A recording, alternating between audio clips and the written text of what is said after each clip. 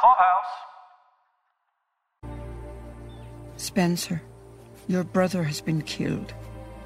By the time you receive this letter, I suppose your uncle has been killed as well. Your nephew has been wounded. This ranch and your legacy are in peril. War has descended upon this place and your family. Whatever war you fight within yourself must wait. You must come home and fight this one.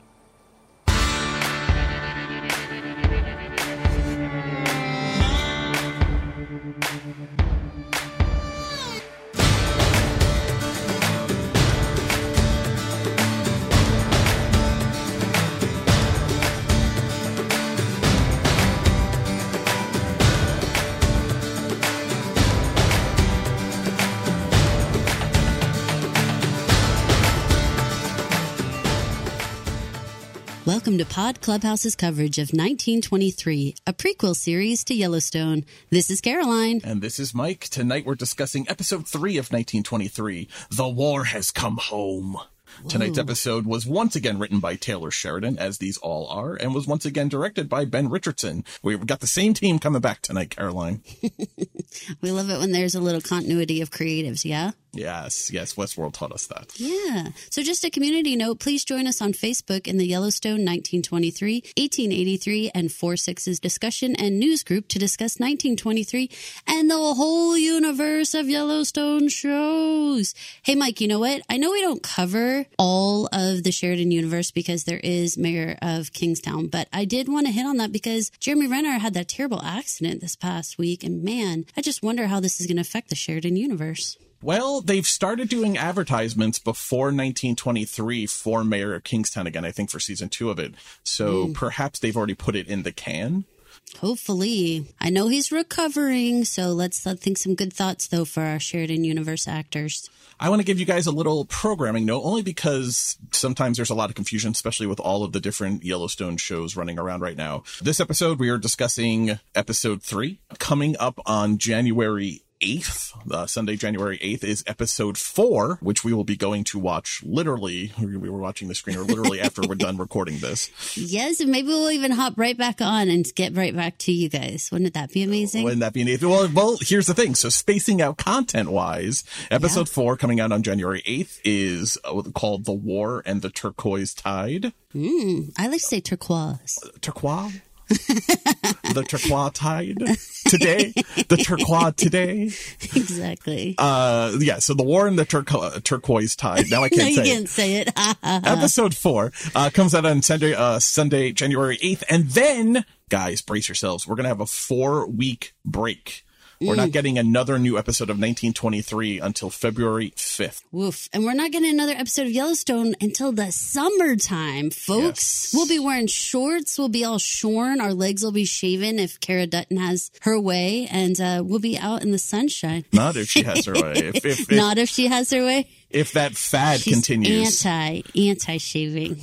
I am too. So you are? I don't want anyone to tell me I have to shave any part of my body. I'm not going to tell anyone else that they have to shave any part of their body. That's super fair. I reject shaving body parts. So, well, I say to each his own, right? Shave what you want to, leave what you don't. There you go. Whatever your expression is. I did used to shave the sides of my head, but in a post-pandemic world. What does that mean? Shave the sides of your head? For those guys who get the buzz cut, I used to get like a two on the side, not marine scalp close, but pretty close to the skin on the sides. And what's your wig look like now? Oh, it's long and gray and luxurious. So long and gray. There's a fuck ton of it. Ever since in a post-pandemic world, I'm just letting it grow. You've been eating your protein and not shaving, huh? I work at home. All the biotin. I play at home. I record at home.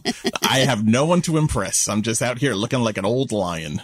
Oh my God. Well, there were lions in this episode, so that's a good tie-in. Just a reminder, you guys, we assume that that you've watched this episode. We're not going to go through step by step and recap it, but we're definitely going to talk about highs and lows and predictions. So if you haven't watched it, please go watch it and come on back. 1923 is so interesting because so many shows, including all of the other Yellowstone shows, really kind of go segment to segment, right?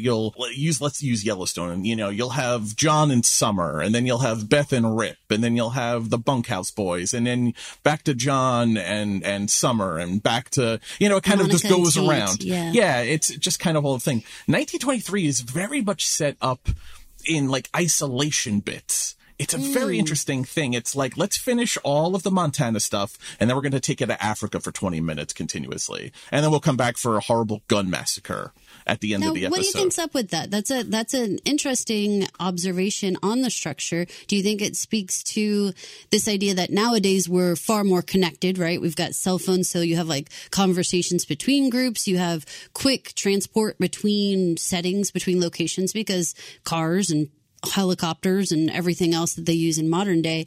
So now we have this like slowed down, far more isolated, like it's going to take a while to get a letter to Spencer, or it's going to take a while to get from town back home. So maybe our settings are more divided like that. I think it's that. I think I'll take it one step further. I think they're just separate worlds. I think right now for Spencer and Alex, what's going on in Montana doesn't affect them in Africa, and what's happening to Spencer and Alex in Africa doesn't affect what, the people back in Montana. They're very separate worlds. Obviously, that changed in this episode. What's happened in Montana very much is going to affect Spencer and Alex by extension.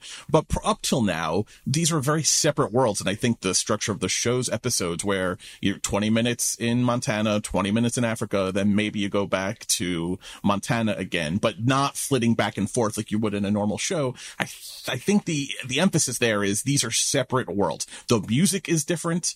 The cinematography is different. The look, the aesthetic, the feel is different. These are two separate shows through the first 3 episodes that are existing under the same banner of 1923. So I think that's going to change. I think it has to change now after tonight's episode. For sure, it felt like Jack and Elizabeth go on to have their first time of lovemaking. And then we're in Africa for like the next 20, 25 minutes. Right. Like the sun comes up in Africa and Alex has stepped into a painting and we're off to the races for the next 20 minutes. Like, you don't have to worry about Montana. You're just now here in the Serengeti. I think it's a good observation and something for our listeners to pay attention to as these worlds collide more and we start to have the mixture and mingling of characters from obviously Spencer and Alex coming back to the Dutton Ranch and all those types of things, that I think that we're going to see those worlds, to me, I think, be a little oil and water, right? We're going to have a little difficulty, I think, stirring those two lives together. Let's start with some themes. Isabel May is back as Elsa in the voiceover at the beginning of this episode. I was utterly confused by this, Mike. I think a lot of people were. That's one of the reasons I wanted to. She doesn't really add a whole lot in this episode other than kind of setting. It's kind of like the narrator in like Our Town off to the side. Sure. And I would be okay with all of that up until the one sentence, "My husband returned to me." Then I was like, what are they doing? There are no weekends on a ranch. The routine of Wednesday is the routine of Saturday. And the chores of Tuesday are still chores on Sunday. Though the banker and bookkeeper may be tethered to a calendar, ranchers are bound only to the seasons. And note the milestones of their lives by saying, "We were married in the spring," or "She was born in the fall."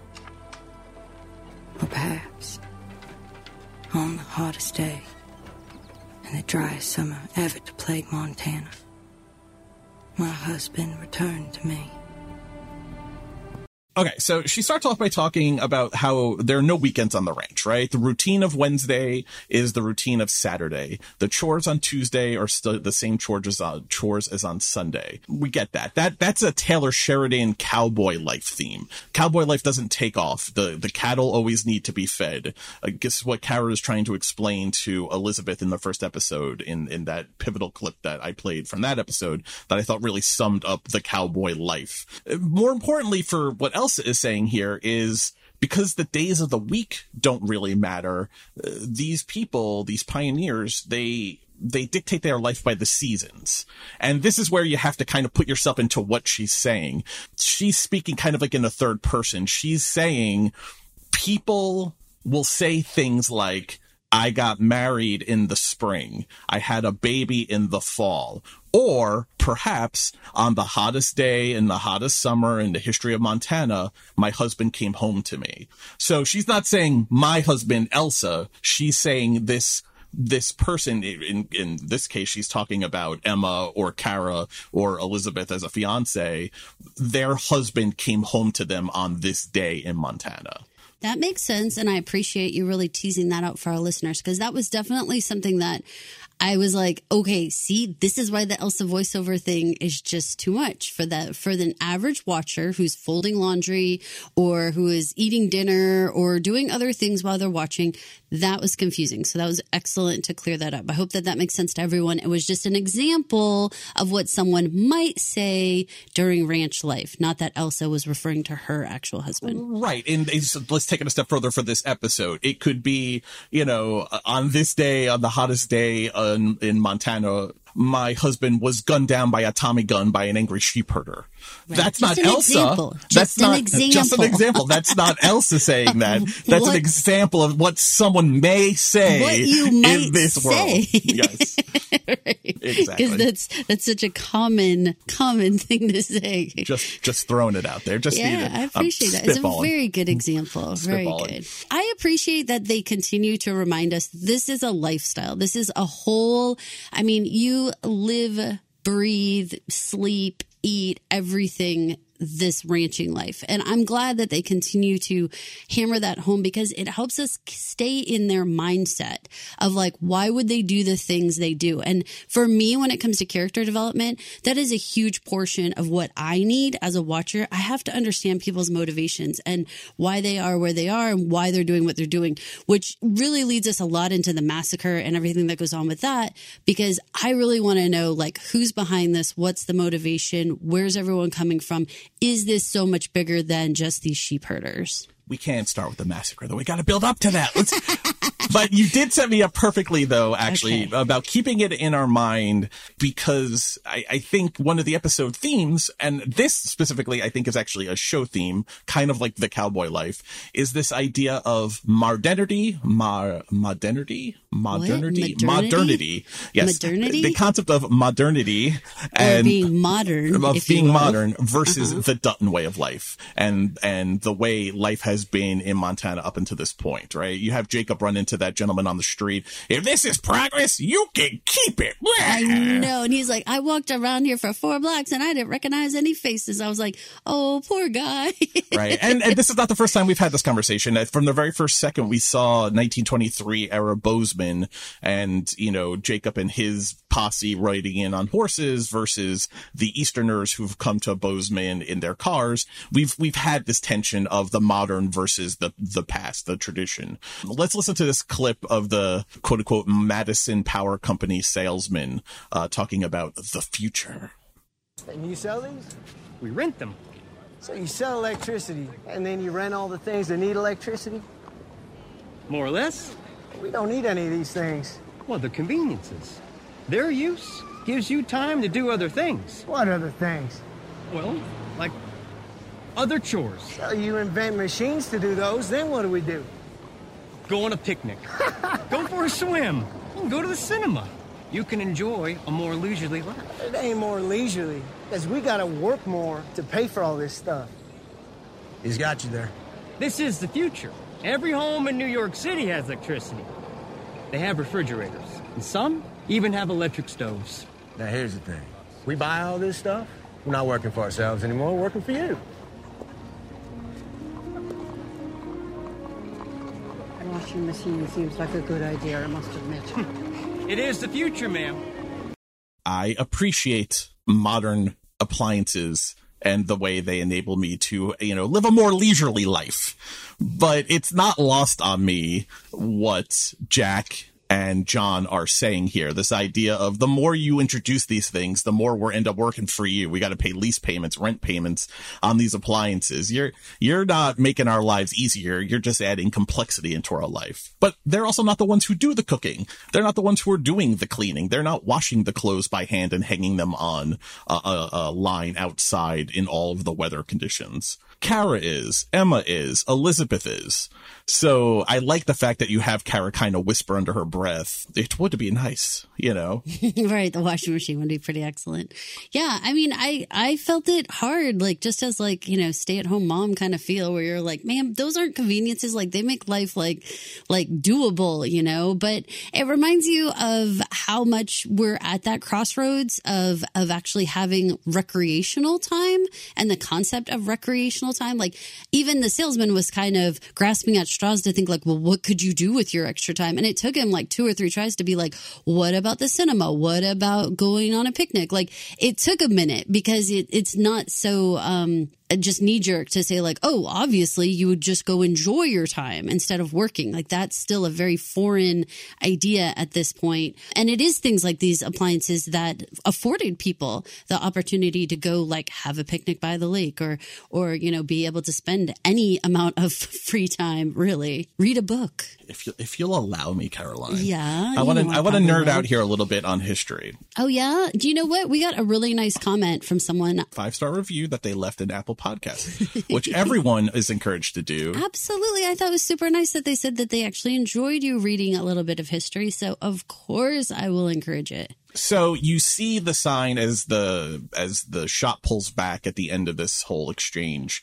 It says Madison Power Company.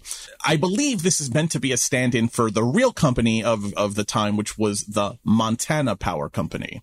The Montana Power Company was a real energy company. It actually went bankrupt in 2002 and was bought by I believe Northwestern Energy. So it doesn't exist anymore, but they were a consolidation of several energy producing plants, as well as transmission power line company that was part of the companies, one of the many companies that were starting to string electric lights all through Montana at this time.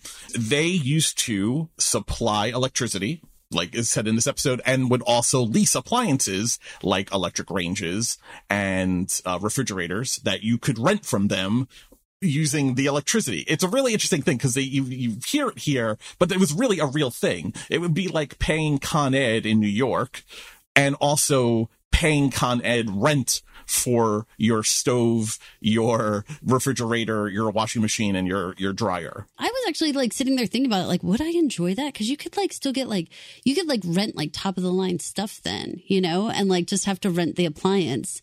Like it was kind of a cool concept to me because we don't do that, I guess. And you get stuck with something that you're like, there's something cooler in like a couple of years later, you know, and you kind of wish that you could have just traded it in. So it was actually kind of intriguing. It's like how back in the day there was like delivery of everything, like the milkman and bread and everything else, and it went away and it seemed so passé, and then now it's totally back with a vengeance. I feel the same way. Like, I don't know, renting appliances kind of seems like kind of cool. My father told me once that his grandfather was an iceman who was one of those people who would drive around in like a freezer truck and deliver like blocks of ice to businesses and stuff. And you could actually see the ice truck in the opening credits of Car 54, Where Are You? Oh, which was a show that I used to watch on Nick at Night. Who knows if it's true, but it just reiterates the thing that it was a thing that people used to do. Now, the appliances, if you zoom in on there, this salesman, this Harold Hill of a man, is hawking General Electric appliances. The refrigerator has a General Electric sticker on it. In 1903, Earl Richardson, he was a meter reader. He developed a small, lightweight version of the electric iron, which had been patented way back in 1882. Richardson's invention was eventually named hot point after the heating element that was converged in the iron's tip so that you could more easily press like buttonholes and in pleats. That's why irons have that kind of to the tip that they do. George A. Hughes was a 33-year-old former journalist from Iowa who, at the same time as Richardson futzing around with a portable electric iron, he was experimenting with the first electric ranges, the first electric stoves. After a few years of trial and error, Hughes created the first electric range that we know today, or the first version of the electric range as we know it today. In 1918, Richardson and Hughes, they joined forces, they merged their companies, and they sold it actually to General Electric, GE, the GE that we know today. That created the Hot Point automatic brand of appliances, which still exists. If anyone grew up in like Sears, like you always saw like Hot Point automatic. That's where this all comes from. That's the kind of refrigerator that's in this episode. It became a GE overall brand, but it was the Hot Point automatic brand that you see in this episode. Very cool. So, yeah, I thought it was very cool.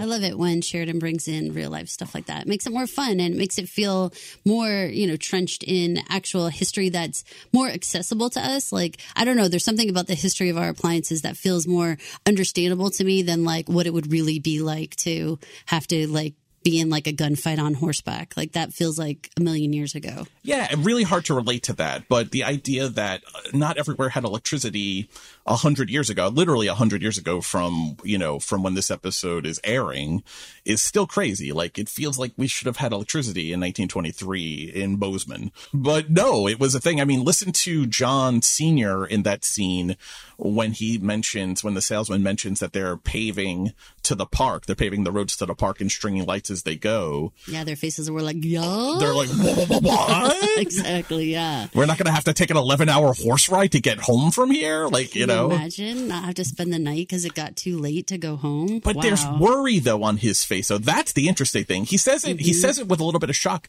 but it's not like, woo! It's not. He's not gleeful about it. It's almost like this is changing, and I don't know how I feel. At a minimum, I don't know how I feel. At a maximum, maybe almost scared of it, or at least having trepidation about that kind of change. When you think about their way of life, the farm or ranching way of life, having existed pretty much unchanged for really thousands of years, people really are working the land and working the animals really similarly. There's microscopic improvements as you go along, but then all of a sudden there's these gigantic improvements with machinery and electricity and appliances and all of these things that happen that it must be like you're practically taking like a time machine, like you just are suddenly in another world. A world you don't understand. It's not like, It's not like something that you can almost relate to. It's almost so foreign that you don't even understand it, and your only reaction is to be kind of afraid of it. Yeah, which is fair, right? Because you want to protect your way of life, and that is definitely a Dutton motto in all of these episodes. Well, if your reaction to this allows you to store food longer, this allows you to wash clothes easier, if your reaction to that is we're just going to have to work more and we're no longer working for ourselves, we're working for you, you're not going to be someone who's going to take the progress easily. Right. The progress is going to be an enemy of you, as it is from Duttons all through the ages. It was only, just to quote Yellowstone, it was only when John Dutton, Kevin Costner John Dutton, last season on Yellowstone was running for governor, his entire platform was, I am the rock upon which progress smashes. There will be no progress as long as I am there. So, well, okay. So let me ask you, Mike, as a person who enjoys like sci-fi, enjoys like all types of futuristic movies, books, whatnot. Do you feel like there is any legitimacy to saying, I like how life is at this stage. I'm comfortable. Things are convenient to me at a certain level. And this is what I feel like is living like an honest, good, successful life. Is it okay to kind of want to pump the brakes on progress in that case? Or is it like, no, you've always got to just be open and be willing for things to change and be willing to adapt? I am a slow adapter. I don't buy new things as soon as they can come out. I was using a BlackBerry years into the iPhone being created. It was my law firm no longer being willing to pay for a BlackBerry was what made me switch over to getting an iPhone. Can I tell you that only just recently, and I mean recently, like within like the last couple of months, am I willing to like tap my credit card? I'm like, ooh, that's like weird. I still won't tap it. The gas station is always like, just tap here. Like, no. And I'm like, stop talking to me about tapping things. Yes, I've got to insert this, and you've got to like make me put in my zip code. Yeah, not only just insert it, I want to swipe it. I want to swipe it through. I don't want to just stick my chip in. Like, no, what is with this chip? I was okay with the swiping thing only because magnetic strips always seem to wear, and however they sit in my wallet always seems to wear. So like it was not uncommon for like cashiers to have to like use like a plastic bag and like put my card in a plastic bag. Remember that? That's so funny. The little trick kind of thing. So yeah. I'm okay with the chip, but see, this is the thing. Like, you know, I love video games. I'm not a huge gamer, but I appreciate video games. I've spent my whole life playing video games, but I won't go buy like a system of the day it comes out. I always assume there's going to be bugs, right? New technology. You're like sus of a little progress, right? A little sus about it. New technology always has bugs. Like, I'm not getting in a self-driving car anytime soon. You know, those the fuckers are going to crash for a while. Like, I want to make sure we get to the point where they're not crashing all the time, and you know, and I want to see the empirical data that they're safe before I go jump in one. So I'm a slow adopter. I am not a wall upon which progress will smash, but I am not a fast adopter of technological advances either. Okay. I think about the same as you. I'm medium. Like, I'm not one of those who are like, I'm never going to do it, but I definitely approach things with, I would say, a fair amount of skepticism. Like, is this the thing that is really going to make things better for me? Just because it's more quote unquote advanced, does it make it better? You know, because it might be more complicated, but it might actually, you know, not make my life easier. My son tells me all the time that chicken comes out great in his air fryer that he uses at his mother's house. I don't feel a need to go get an air fryer. I don't think that's technology that's going to improve my life. Though I had to get a new microwave recently, and it has an air fryer setting on it. So I felt like that was a concession to it. But I gotta tell you, I've had the microwave for almost a year now. I haven't used the air fryer setting on it. I've only used the microwave setting on it. It does 5 other things. I can bake shit in it. I've only used it to microwave things. It's the only buttons I know how to use. Well, but that's kind of the point, right? Like, so you have a more complicated microwave, but it didn't make your life better. So just because progress makes things more complex, it doesn't necessarily make it better, right? You don't necessarily use it. So I'm okay with them having a fair amount of concern. Progress to them is a threat to them. It's people coming in and building resorts. It's it's driving them away from their way of life. It's someone looking to take the land. The most basic of our barbed wire example, you know, like that's not something that you and I think of as like a technological advancement, but it is for them. And how much that changed their lives, you know, how much it changed how you can traverse the land and how you can keep animals in or out or all those things. Like, there's a lot to it that is such a simple, you know, it's a piece of wire, you know, with some spikes on it. So simple things like that is like made their lives more complicated, you know? Another great example of the future and modernity versus the traditional way of life in this episode is the speakeasy. I mean, we are in 1923. At the very first episode, you and I talked about one of the things we were excited about was getting some of that jazz age era story that you always see kind of taking place in New York or in Chicago, flappers and jazz music and doing the Charleston happening here in Montana. It was inevitable, right? Especially during Prohibition. And we finally get to see it tonight. I think there was a great line in here. Jack, when he first settles at the bar, says, how do all these Easterners know about this place? They're not from here, and I'm just hearing about it tonight. I think that encapsulates a lot of the Dutton way of life versus the march of life that maybe an Elizabeth Stratford, Jack's fiance, having been schooled in the East, that's something that she's looking for. She says to him, this makes Bozeman feel like a city. And he says, it is a city. And she kind of hugs him like, oh, you're a sweet babu. Right. Like, you silly boy, you don't know what a city is kind of thing. What did you think of the speakeasy scene, that whole vibe? I feel like you were born to be in a speakeasy. This feels like a natural fit for you. I'm a mischievous human, so I definitely think I would enjoy the secret nature of a speakeasy would be super fun. I enjoy it very much. You know, I'm a Gilmore Girls watcher, and there is a scene from A Year in the Life when they go to a secret club, and I think it's super cool every single time it happens in a show. So I would have so much fun there. I was like, what's in a bee's knees? I want to know everything. I was eating it up. And I loved that we did like kind of dip into like, well, what's going on in culture nationwide or worldwide. Like, let's not forget that there's like still more in the world going on out there. And we kind of got to dip our toe by seeing like, oh, these are the dances. This is the music. This is what people are doing, the clothes, everything. I enjoyed having a little glimpse into that. In case you are wondering, the Bee's Knees was a Prohibition era cocktail. It was made with gin, fresh lemon juice, and honey. I think that sounds really good, doesn't it? It was served shaken and chilled, often with a lemon twist. The name comes from the Prohibition era slang, which means the best. And I actually use Bee's Knees pretty frequently. And I didn't realize it was a Prohibition era word. I just thought it was, I would have guessed it was something that came around in the 50s, not the 20s. But I use Bee's Knees pretty frequently. You do. Definitely, I definitely probably use it at least once a week in non-ironic conversation. And now you know, like, it's like a cocktail. How amazing. I kind of want to taste this. Like, I'm very curious. I'm definitely more of a gin Ricky guy myself. Okay. Which is like sweeter? No, actually. The gin is actually, it's very simple. Gin Ricky, which was originally actually created using bourbon. So the original Ricky was a bourbon-based drink. About 10 years after it was created in like the 1880s, gin became the more popular version.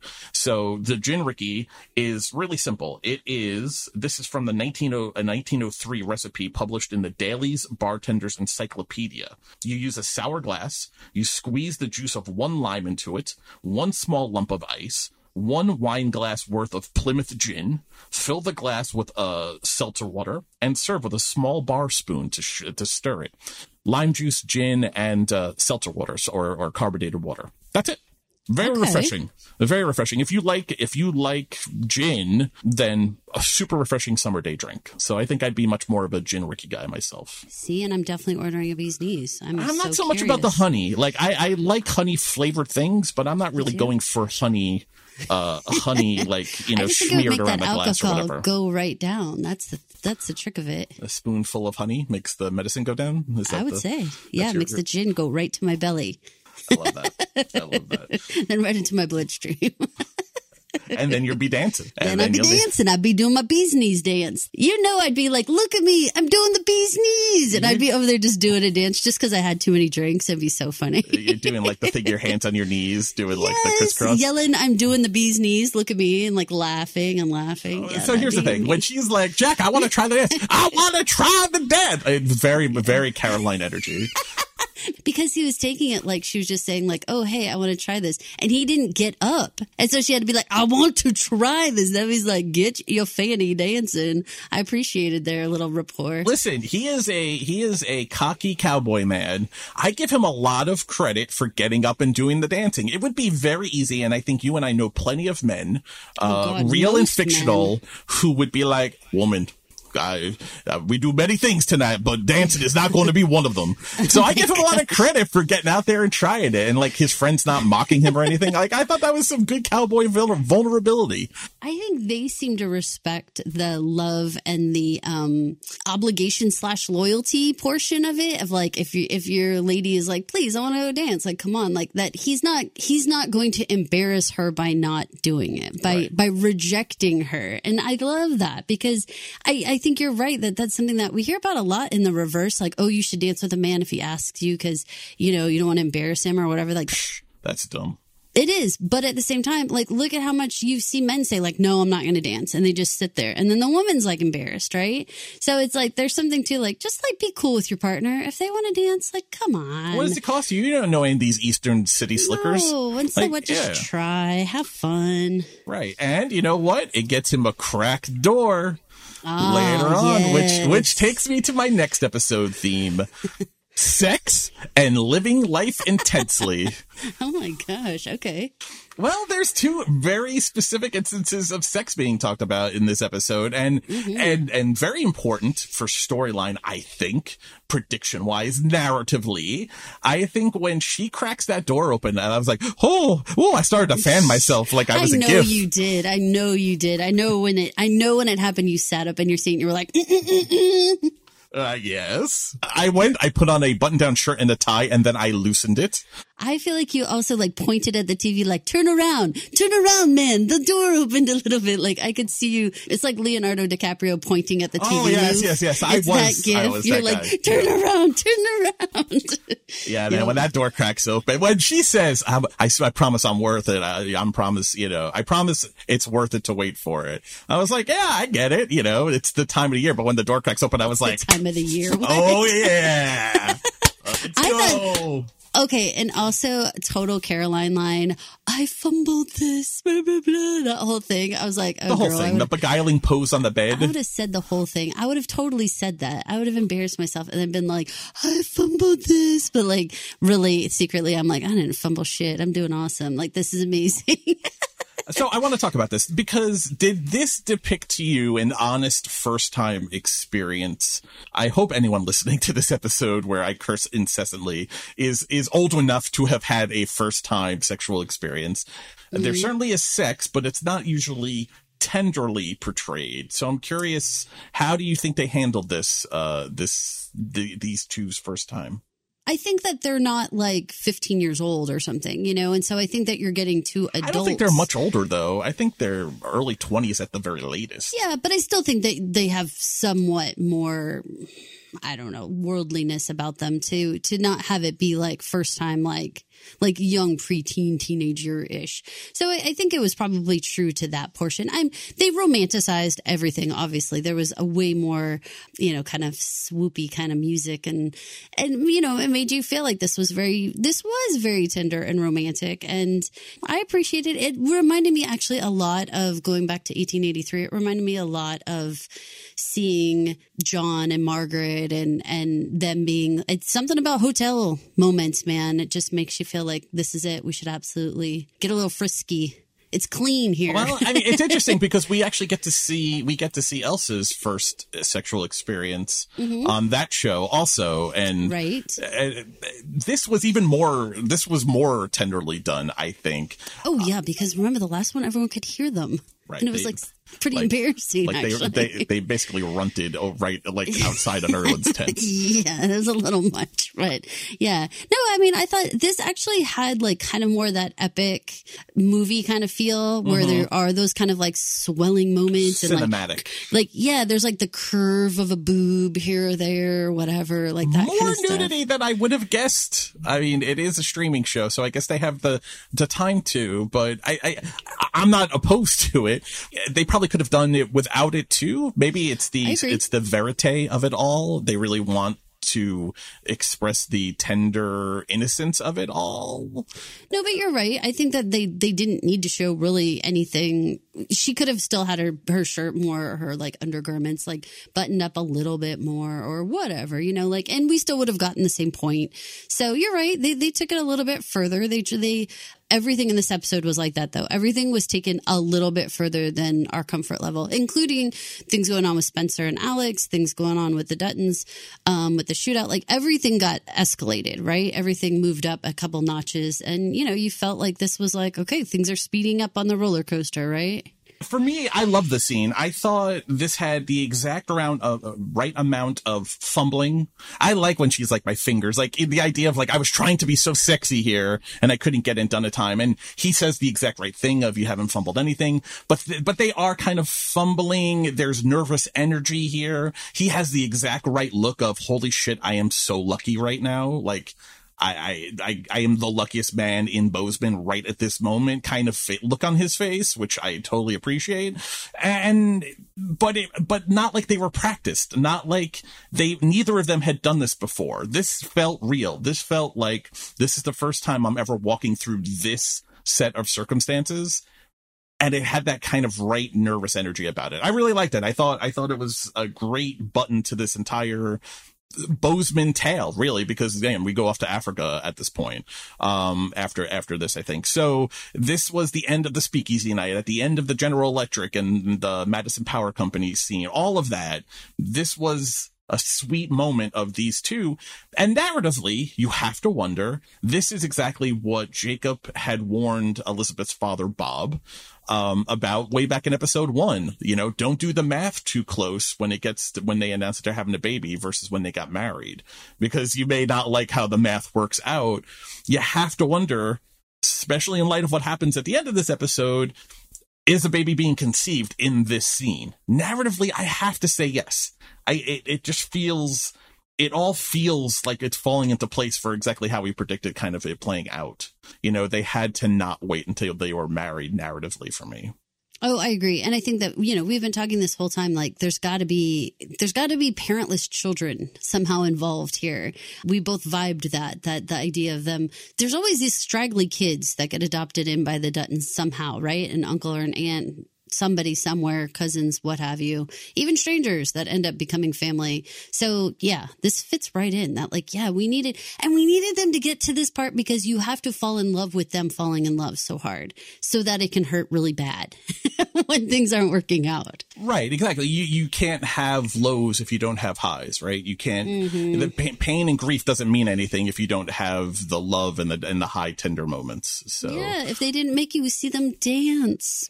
As soon as you make them dance, you get my heart. Yeah. Nice.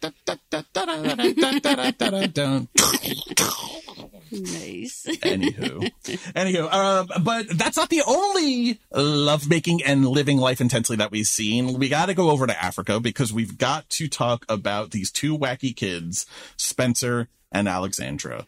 Lions aside, they are the poster children for living life intensely in this episode, on top of the amount of sex that apparently that they're also having here in the Serengeti. Sometimes 3 times a day. Day's not over yet. Ooh, I'm still loosening that tie. I didn't even retighten it after the Jack and Elizabeth scene, but now it's fully undone. We're calling this Big Dutton energy, and this is hot shit. There's 3 clips here that are part of the Live Life Intensely trilogy from this episode. So I'm gonna play them. We'll talk about them. This is the first one. Well, if it was that hard to ask about a nickname, I won't hold my breath for a proposal. Proposal? I must say, you appeared much smarter at the bar. A marriage proposal. I won't hold my breath. Hell, I'll ask you that right now. I mean it. I think this affair might need to mature beyond a day. Why? What for? Are you worried there's things about me you might not like? I can promise you there's plenty. I didn't hear a question. Marry me. That's a statement. It's a demand. You Americans are birds. Yes, ma'am. I know a lot of people are going to and probably already having problems with this. You've known her for 48 hours. You've known her for 3 days. You've known her for 1 day. What are you doing? What is happening here? This isn't realistic. This is hokum. This is bullshit. This isn't how anything like this would play out. This is a guy who has, in the short time we have known Spencer Dutton, he has been attacked by a lion, tackled by a lion. He has been clawed near to death by a leopard. He's currently hunting a spotted hyena, saw one of his only friends mauled to death by a leopard, saw another leopard take a woman into a fucking tree and eat her throat open. How much time do you think Spencer thinks he has? I don't think Spencer thinks he's getting to retirement age. So I think he has to live life intensely. He has to make these decisions. He has to make these demands. He doesn't have time to wish-wash. No, I don't think he does either.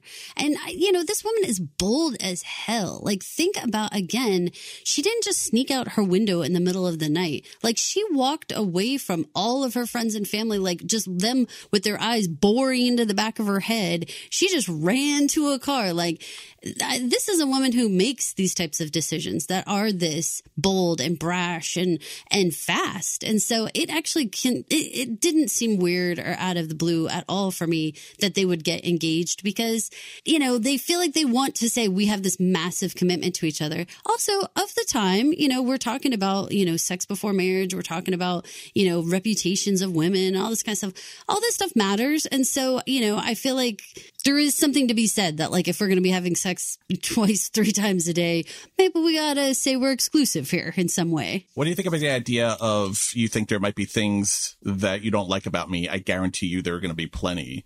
You got to appreciate the honesty. Bold, if nothing else, but also true. Like, they're, even with the closest partners, even with Kara and Jacob in their 44 years of marriage, I'm sure if they were being honest with each other, there are things that drive them crazy about the other. Yeah, sure. I mean, they're just human beings. I mean, I think that there's so much about Spencer that he is actually being self-aware about. The fact that he does have this PTSD from war times that he still very much owns and doesn't try to hide and try to act like, you know, when he says things like, this is the only way I could feel for a while, like, he's being very open and very honest about these things. And, you know, everybody's working through their crap. At least he's saying, I got crap I'm working through. It's going to be gritty. And you know what? She's like, okay, I can like go along with this.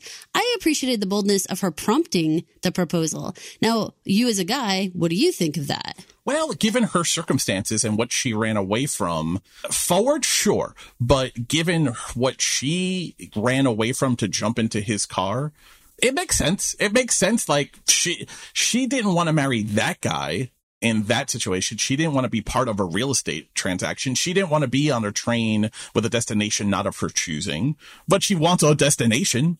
She thinks this is the guy. This is understanding fate and kismet and seizing that moment when it's there in front of you. Both of these two know that they're it for the other. You could tell that their eye contact alone when they first met, that's not normal eye contact. That is, you're my soulmate kind of eye contact. I think their relationship so far in the couple of episodes that now we've seen them is so visual as much as auditory. This is one of those times that I wish we had like a YouTube show of this where I could just sit there with my pointer stick and look at the eye contact. They are boring into each other. Well, and how about even how they do the camera work where when they both are coming out of the tent, right? And they were standing by the campfire and they're standing side by side, and you can really compare and contrast, like, say, their costuming and see how like pristine hers is, and hers is tailored. She's wearing these joppers that are just tailored just perfectly to her tiny little waist, and this no iron, you know, beautiful silk material on her top and all this kind of stuff. And then you have him, and he is just like dirt from head to toe, you know, and he's just covered, but there's something about it that works, you know, and you kind of get the idea that she's sort of like costumed to be on a safari, and he is the freaking safari, you know, and so she's throwing all in with this guy.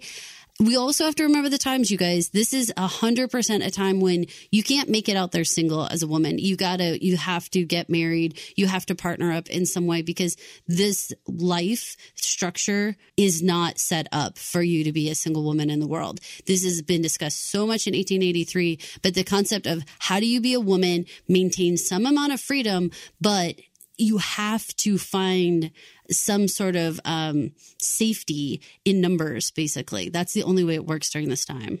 Can we talk about pregnancy for them? If you're going to be having sex all this time, are we not like knocking down the baby's door in 2 seconds? For sure. But let's play the second clip, because I think I like pulling clips from different parts of the episode. Now, these 2 clips are only 2 scenes apart from each other, but hearing them kind of back to back, I think goes a long way of answering this is too quick. This doesn't make sense. This is not how this would be. We got to play this clip, and then we definitely need to talk about kids with them. I've never felt small before.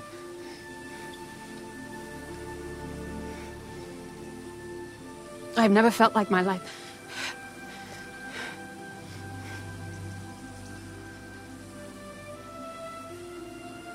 Our time here is an eye blink.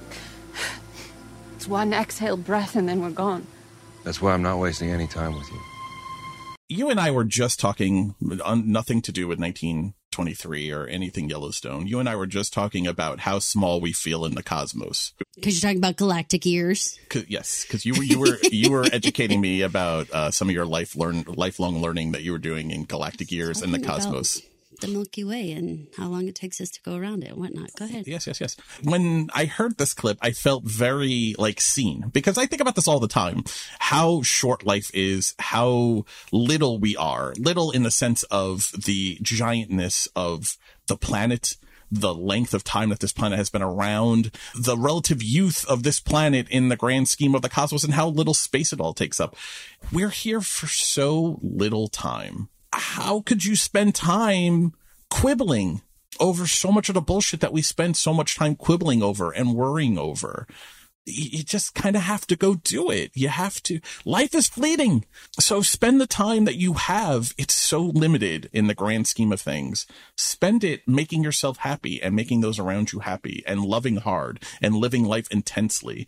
You should always get up and dance, people. Always. Never say no to dancing. Get up. Hey, you know what I have to tell you? Because we talked about this a lot in 1883. We talked a lot about lifespan, right? And that it was actually quite low. It was in the 40s. By the time you get to 1923, the life expectancy is a little bit higher. Actually, we get to about 56 years old, 58 if you're a woman. So there is that. And one thing that I was reading a little bit more in depth into these types of statistics, and one of the things is that if you made it to about 5 years old, your expectancy rate went way higher. And if you made it to 15, then you're really, really, really likely to live much, much longer. And why this is because we had no vaccines for childhood illnesses. So a lot of the stuff, a lot of the accidents, a lot of the illnesses happened 15 and younger. So if you could make it into adulthood at all, you stood a fairly decent chance of being able to make it into hopefully your 40s or 50s. But it was childhood that was rocky as all get out. So again, remembering, so Kara and Jacob, they're anomalies to have made it this long, but they also avoided one of the number one killers for women, childbirth, because they don't have any kids. They sort of circumvented some of the pitfalls, if you will. There's a line, and you brought up A Year in the Life from Gilmore Girls earlier. There's a line in the Stars Hollow, the musical, where Christian Borle and Sutton Foster are singing about how they have 11 kids and hope that 3 survive. Mm-hmm. Because it's taking place in years past, in ye old times. So yeah, it's true. Let's talk about kids though, because there are 2 mention of children between these two in this episode. Right after the first clip that I played, Alex says, "Can we go on now to where the footprints are, or do we have other things we need to talk about? Perhaps our children's names." That was so funny, and that's so me. That's so the shit I would pull in the same day. I'd be like, "Are you going to propose? Okay. Are we naming our kids? Okay." Right. And Spencer kind of, he puts her off. I love how they interact because he's like, whatever, you're being sarcastic. But he does say it is worth, talking through and considering. So I like how he kind of takes her seriously as a way to disarm her. But then after the clip that I just played here, there's a whole interaction. There are a couple of things that are important to talk about.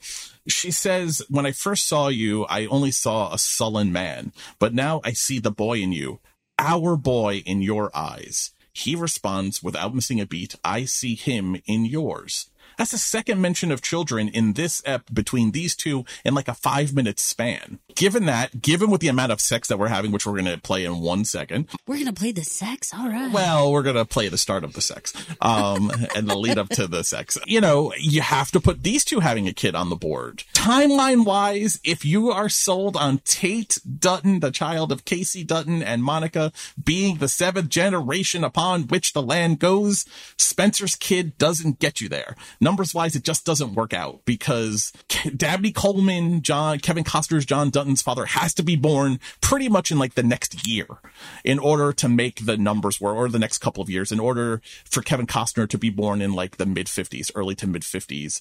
So numbers wise, it wouldn't make sense that Spencer's kid is that line. But given the amount of sex that they're having, I'm sure they're not using protection. I'm sure she's not on birth control, if that even existed in 1823 in Africa.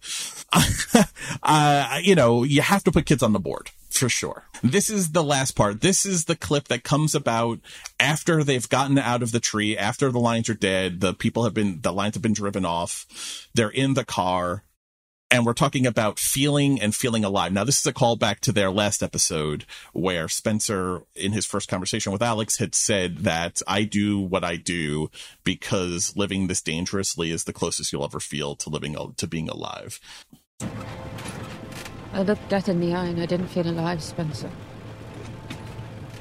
I only felt horror. What you felt? I never said it was going to be fun. I just said you'd feel. I don't want to feel like that. Do you understand me? I don't ever want to feel like that again. For a long time, that was the only way I could feel. Until I met you. And I don't ever want to feel that way again either. It's settled then. Tomorrow you'll find a new job. Honey, that wasn't my job. That was just you and me taking a drive in the country. Perhaps I should alter my perspective. The price of making love under the sun twice in a day is being attacked by a pride of lions. 3 times. Day's not over yet. I feel I should point out that I can hear every word you both say. And you understand why I'm asking you to drive faster?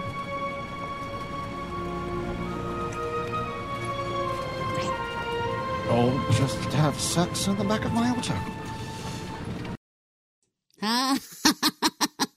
I love when she says, that's why I have to go faster. Julia Schläfer is killing it in this role. Shut up. I feel like I need to use that in my life and be like, and that's why I asked you to get the milk faster. I mean, they're getting down to Bone Town in here because they want to feel alive. I need that Big Dutton energy, and I need it in the back of this auto right now. They're going to be those people who like crash cars in order to have sex. They're going to have to be a part of like lion attacks to have sex now. More than that, it's like they're going to be at dinner at like a Big Dutton dinner. And she's like, excuse me, I have to go to the bathroom. And he's like, oh, I do too. And they're just going to fuck in the bathroom real quick just because they need to right then. They cannot wait. They're even more than that. They're going to be the type that go into the kitchen that's going to be full of staff and they're going to be like, leave us faster. They're total island humpers. Yeah, 100%. And kitchen island humpers. And if the staff doesn't get out, they're just going to do it anyway. They're doing it anyway. You're going to get an eyeful. Yeah, so if you are easily offended, stay away from Spencer and Alex because they will fuck in front of you. Y'all, this episode was bawdy. We cannot help but be a little risque in our conversation. So I hope you're not turned off by this. I hope that you are, I don't know, faster into turning on. But, you know, this is the way this episode felt, didn't it? It had this energy to it. This is the Can't living life it. intensely. These are two people who don't know if they're going to be alive tomorrow. Mike is wigging out. Well, I think it's important because I think we all need to live life a little bit more intensely and a little bit more urgently. What are you going to do? This is my curiosity now. Mike is like making proclamations. What are you going to do, Mr. I don't know. Between this and the Life and Death Brigade and Gilmore Girls, I'm feeling very much like we don't have a lot of time. We have to ramp up our urgency. Start jumping off of stuff and whatever. Get me a little parasol. I need to jump off of a tower.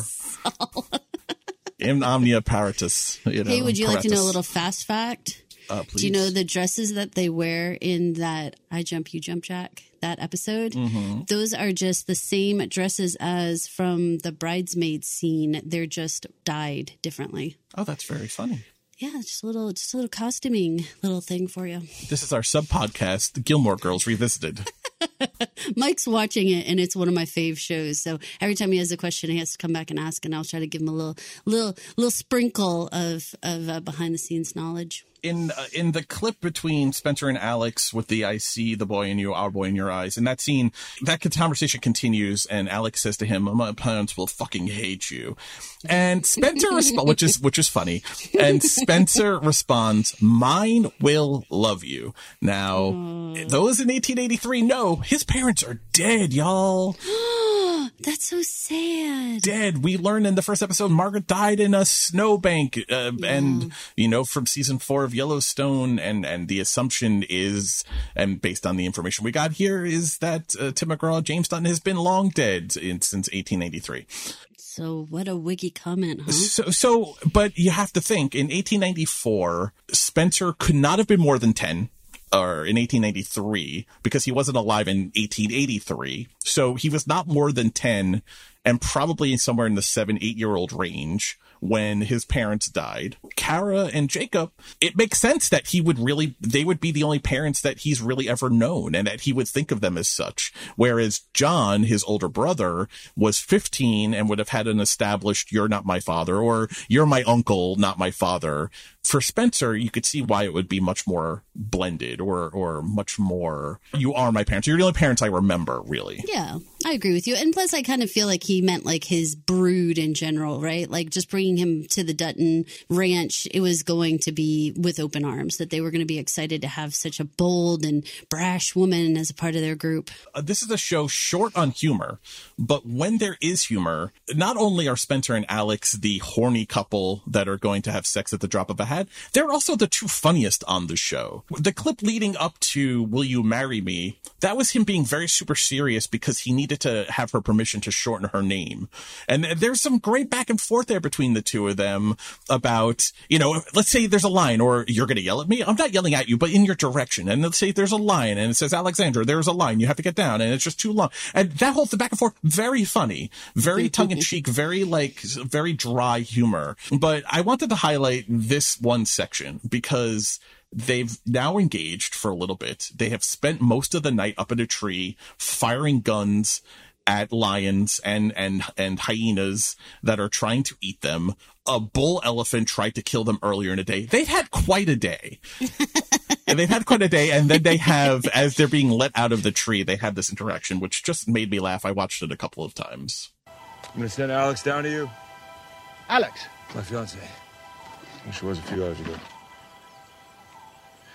still my fiancée.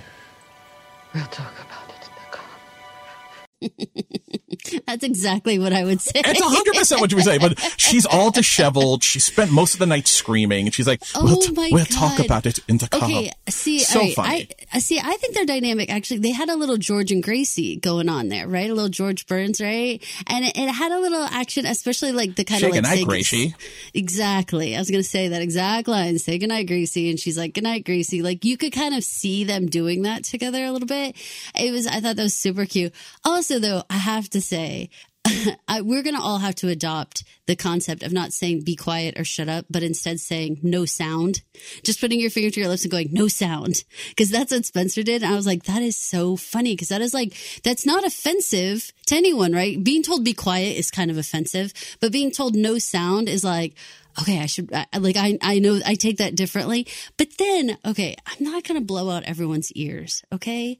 But the way that she cries after that, where she's like, it's very funny. It's so big and huge. The fact that he said no sound and then she's like, it made me laugh so hard because I was like, lady, no sound.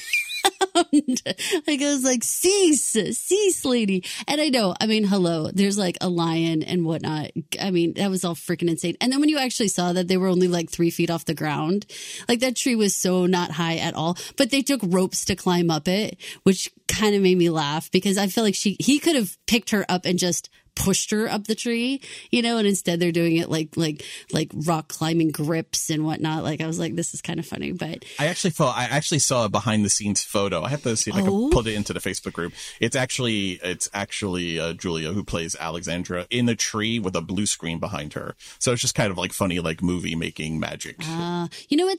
There's definitely scenes that are supposed to be the Africa scene that I'm reading as on a soundstage. I'm reading, there was parts when there was like sort of like African, like sort of like tumbleweed, sagebrushy looking kind of, but it absolutely looked like it was on a stage. There's definitely portions of this that make me wonder, what exactly are we looking at? And of course, the animals we know are all being protected and are safe, and none of this is really happening. So, one thing before we leave these two in Africa, we have to mention Spencer has a lucky rope. It's specifically brought up in this episode. I have to wonder if we're not going to see the lucky rope again. I think lucky rope's coming back, man, for sure. Throwing that on the old poster, the old cork board of things we have to keep track of, the lucky rope. If you guys are really into this dynamic, I have to suggest taking a look at, if you've never seen it, the Michael Douglas, Kathleen Turner movie Romancing the Stone, and then Jewel the Nile, its sequel. Michael Douglas and Kathleen Turner, very similar Spencer Alexandra energy. I like it. You're very right on. This is old school, but it's real. Take this recommendation. Yeah, especially the first one. Romancing the Stone, very strong Spencer Alex energy if you're into this dynamic and you're enjoying the whole thing. But the last thing, only because we're talking about things that made us laugh in this, again, just a good banter between these two. He's like, Alex, we've got ourselves in quite a pickle. Oh, what's the pickle? Well, we need a higher tree. And she looks around. She takes a notice. She looks around at the sparse trees in the area. She's like, there's no higher tree. He says, that's the pickle. It was very funny. I mean, I just like... It's George and Gracie to me. Like, there's something to that where it's a little like, he sets up the joke in a way that kind of makes her come off a little silly sounding, but it works because he maintains her dignity and everything. It's not like he's mocking her for not knowing mocking these her, things. and he is not condescending to her. And it would be very easy for him to be like, you are some high-end British lady with nothing to do here. But he doesn't. He doesn't talk down to her. He is only acting in a way to keep her alive. He's not berating her or mocking her in any way. And I like that. And that's very Dutton. I think makes Spencer a very good guy that you can root for, an easy guy you can root for because of the way he's treating her. I agree, because of the time and really this stereotype of a guy would be really misogynistic and really shitty to her and would have a lot of reasons to act as if she wasn't capable. And he never does. He's like, get up the tree, give me your hand, let's go. Like, he's never like, oh, little lady, be quiet. Like, right. I didn't get that. When the elephant turns the car over and then he shoots him so they have to climb out of the car, she's shell-shocked. And he says, Alex, give me your hand. And like, she doesn't respond because she's shell-shocked. And he says, Alex, give me your hand. He doesn't say like, for fuck's sakes, woman. He doesn't like berate her or anything. Like, this is an urgent situation, but he's being urgent, but he's not being rough with her. Yes.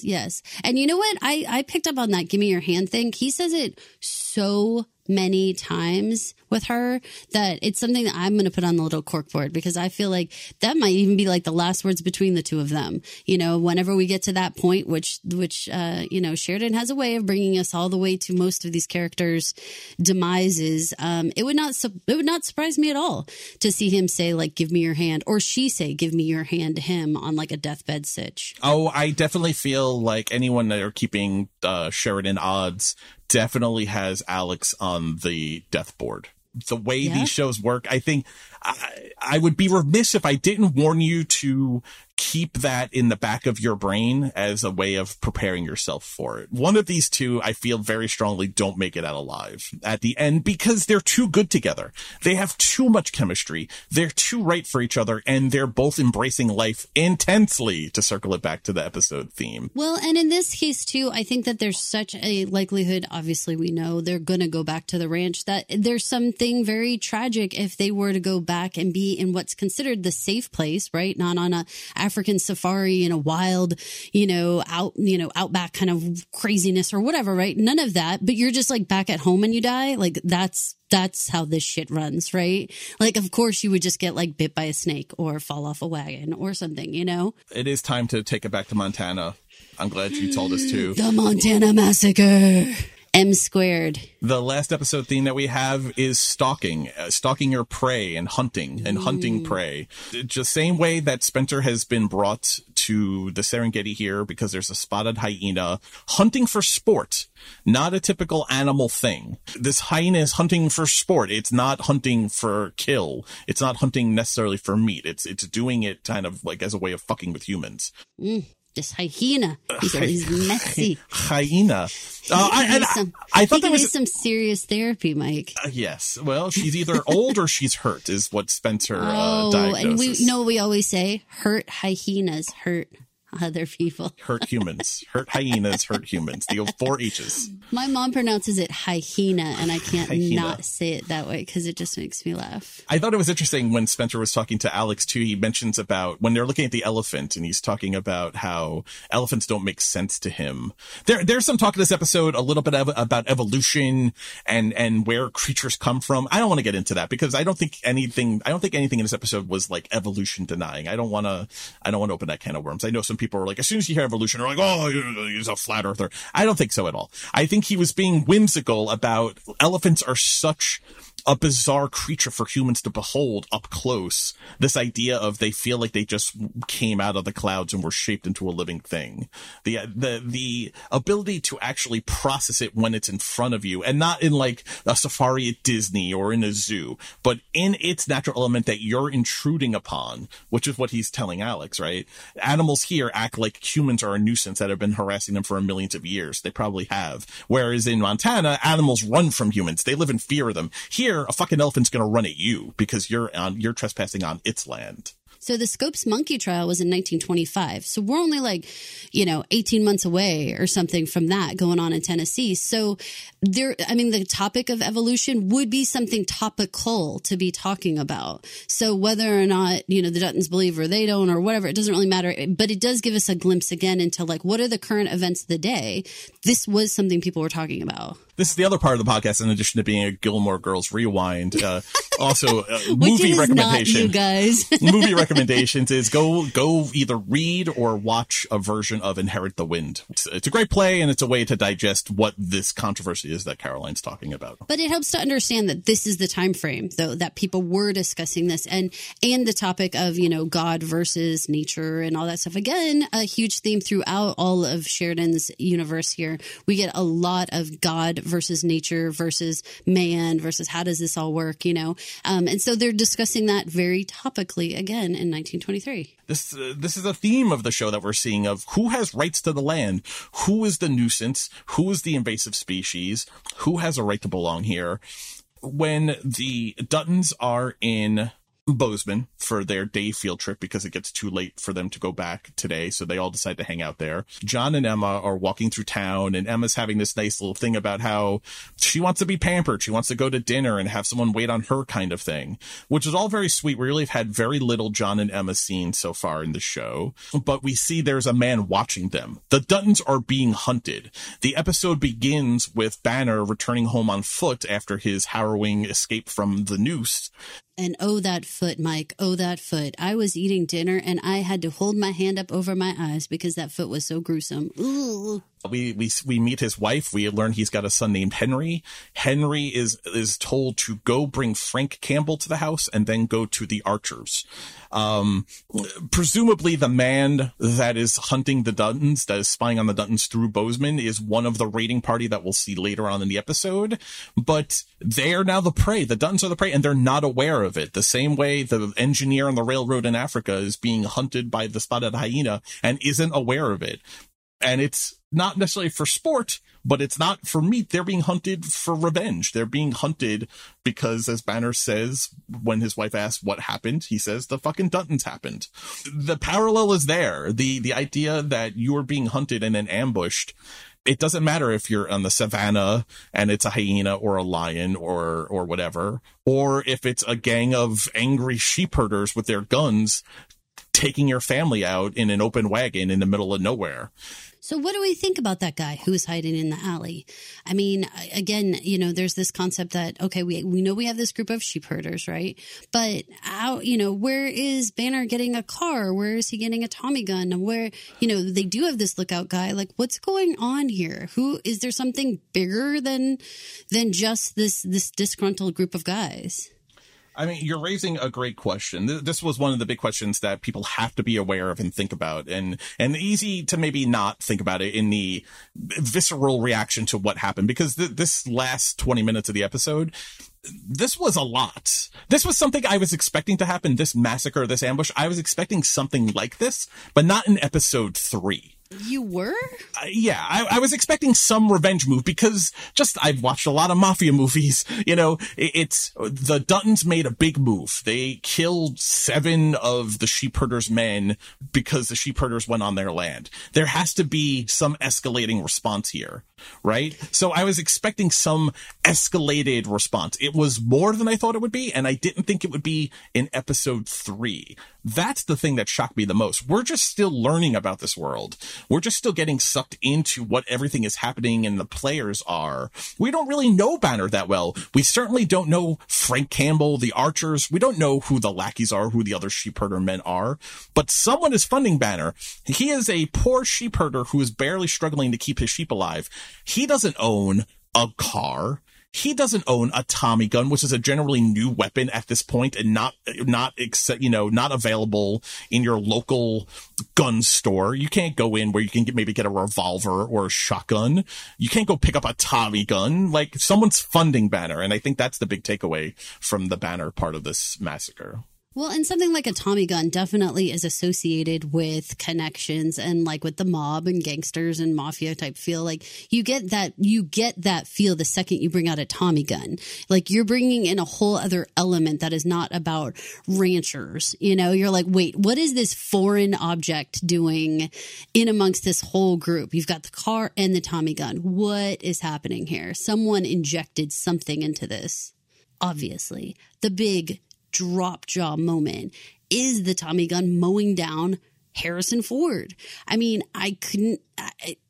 talk about the Leonardo DiCaprio pointing at the screen. I mean, I was like, what is happening? Like, oh my God. I was never, ever expecting Harrison Ford to take a body of bullets like that. No, I think you and I rightly predicted that John Sr., who's, played by James Badgedale, I think you and I rightly predicted that he was not long for the show because it wasn't going to be his show. The fact that he was a guest star, he wasn't even appearing in the main credits in like a guest starring role. He was just subjugated to the end card credits as a guest star. Which I do want to compliment the casting, though, because I think he's a really excellent bridge between what Tim McGraw looks like and then what the boys look like. Yes, great casting. He was really, really good. Across the board, I think they did an excellent job with casting. We've talked about how Brandon Sklenar looks like a Dutton, very much can be a forebear of Casey Dutton. And James Badgedale definitely looks like someone who would be related to Tim McGraw. And Tim McGraw has a really specific nose, and there's something that, I mean, they just did a great job of capturing just that really specific little twisty nose that he has. For me, it was even more, it was the heavy eyes too. It was the heavy beard and the eyes and the really heavily tanned skin.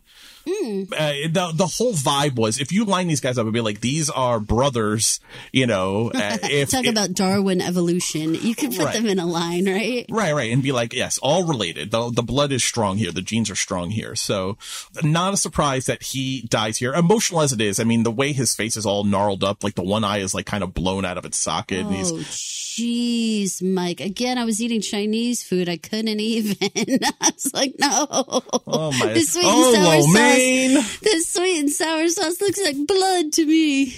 It's crazy. No, it was crazy. Terrible. Can I tell you one more funny thing that happened to me during the massacre portion? I know a funny thing. Sure. So as the people were getting shot, I was like, Elizabeth, no, Jack, oh no. And two of my 3 children are like, yes, Mom. And I'm like, what? And they're like, you said Jack and Elizabeth. Those are 2 of my children's names that I 100% was yelling out in the living room. Jack, Elizabeth, no. And they're like, Mom, what? Very funny for me. I didn't connect it at all that they were my own kids' given names. what Jack and Elizabeth and the show are getting up to, I think that's good that you didn't necessarily associate your children with that. That's nice. Can I also tell you, Jack very is Targaryen, really, a view of the House of Dragon. No. You know what? Jack gives me hard Teddy vibes from Westworld. Really, a lot of James Marsden vibe off of him. 100%. Let's break it down. Well, one, you were eating your Chinese food. Were you surprised at the level of viciousness? I mean, this was shock and this was devastation. Did that surprise you, the level of it? Did it surprise you happening in episode 3? This is not, episode 4 is going to be kind of the mid-season break, right? Where we discussed at the top of this episode, there's going to be a 4-week break between episode 4 and episode 5. But we're getting this in episode 3. And there's still 5 episodes left to go. Well, they did dangle us, right? I mean, they did dangle us. We've got a gut wound, okay? We've got a riddled body of bullets, right? When it comes to Harrison. But we've got a gut wound with Elizabeth. We've got Jack being able to talk. Now, did you see where he was shot exactly? It looked like shoulder or his upper arm. That's what I'm thinking. Shoulder too. Very non-life-threatening, it felt like. It seemed to avoid internal organs. Elizabeth is more sketchy, though. Those abdomen wounds are tough business. I don't know what's going to happen. Now, it did look to the side. So if you told me, it looked like it was on her left side, like way over there. So if you told me it was either a through and through that miraculously didn't hit anything, I'd believe you given the placement of it. If you told me maybe it hits a kidney and maybe she loses a kidney, geez. Like I believe you, but is it far enough to the side that maybe it doesn't affect the womb if there is a baby there? Is it a gut shot? Wound care? What's the wound care look like in 1920? Wound care? You know, if you tell me gut shots, you know, where it bleeds into your stomach or it bleeds into your abdomen and there's internal bleeding and they're extremely hard to save because of the internal bleeding, especially in 1923. Yeah, it's like there's just so many organs. I can't see her dying, though. A baby was prophesized. A baby was promised to us. They foreshadowed a baby. Yeah, so I think this is a big red herring. Well, here's the deal. When you end an episode and no one is 100% proclaimed dead, with the exception of John, no one's proclaimed dead in the rest of that room. It feels like then they're not dead, and in a good chance that they don't die. Do you think that we just have Jacob like linger for another episode or two, but then ultimately die, or do you think he actually makes it out of this alive?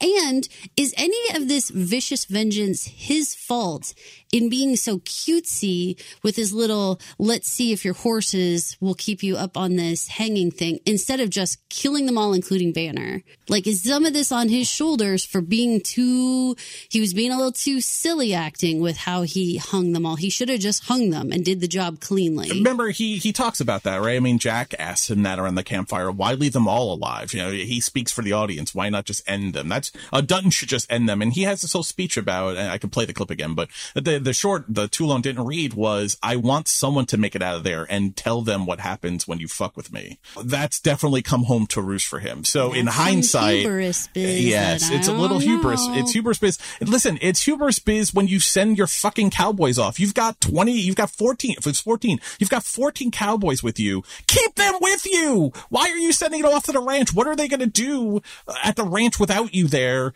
Keep them with you. Guys, if you have your ladies with you, you have a wagon, you are a slow moving target.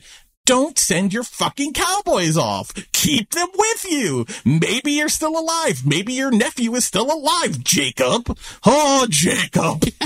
You know what we should do? What we should do is we should send all the single, strong cowboys away and leave the women and children and the slowest moving wagon ever behind. Let's have that be the plan.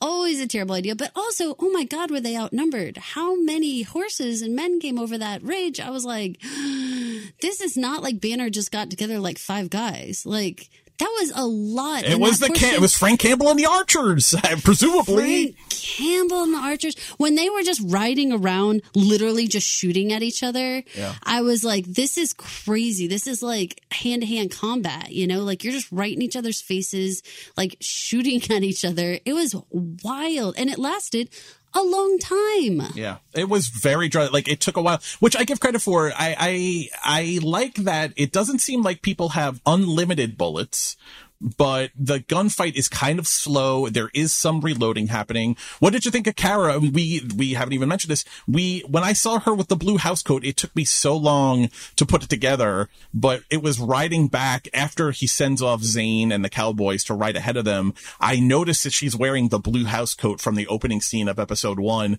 And I was like, something bad is going to happen. I was really, truly shocked at the level of massacre that took place here. It was wicked. It really did catch me by surprise. And I pride myself on not being surprised by a lot in television, because given the amount that I watch. Now seeing the episode 1 opener, that dramatic moment with her shooting the guy, begging for his life, and hell and heaven, did that all feel earned? in the scene. And again, are you surprised that we're getting that in episode 3 when the version in 1883 was like episode 5, 4, 5, 6? The episode 1 cold open. It happened quick for me. It did seem sooner than I expected it to get that scene, but it was satisfying. I think it was very earned. I mean, that scream, I can't imagine being in this situation. I can't imagine. I mean, you really have to watch all that Helen Mirren is doing in that scene, that her traversing the battlefield, essentially, with no cover, with no nothing. Right. And she's so brave. She's running back and forth. She's holding, the wounds close. She's not leaving him and trying to find cover. She's staying with Jacob. She is absolutely just torn to bits about what has happened here. All of these men around her are her family, and to watch all this happening, and then even to see her empathy when it came to Emma coming over to see John, and her trying for a moment. No, Emma, don't look at him like that. And I was like, what? Look at him like what? Exactly. And I mean, but at the same time, at least she had a moment of wanting to protect Emma if she could. Now, obviously, it was a split second. It wasn't Emma was gonna see, but it was just like the desire to want to protect everybody, just with her arms, practically, not even with a gun, just her arms. She's just running in the field, trying to run to different people. You're like, oh my God. I felt her adrenaline. I felt her desperation.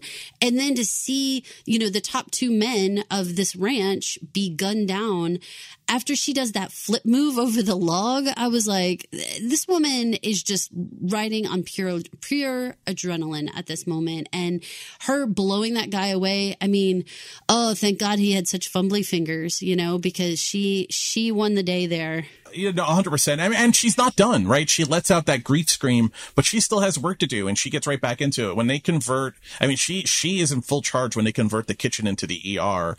And you got to give Helen Mirren a lot of credit. She can act her ass off. She is in full charge here. She's operating on adrenaline, like you said, but she still takes a moment to gasp at the horror of her husband of 44 years being riddled with fucking bullets. When she opens up his shirt, she falters in a way, and it's only a second, and she collects herself and she gets back to work.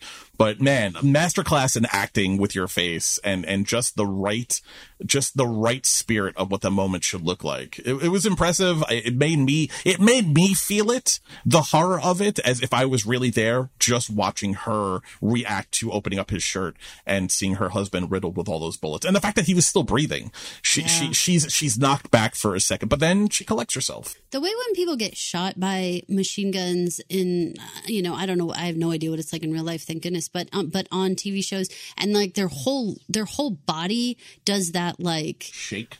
Rumbly, yeah, where it's hitting them and their bodies are moving, and it's hitting them and their bodies moving.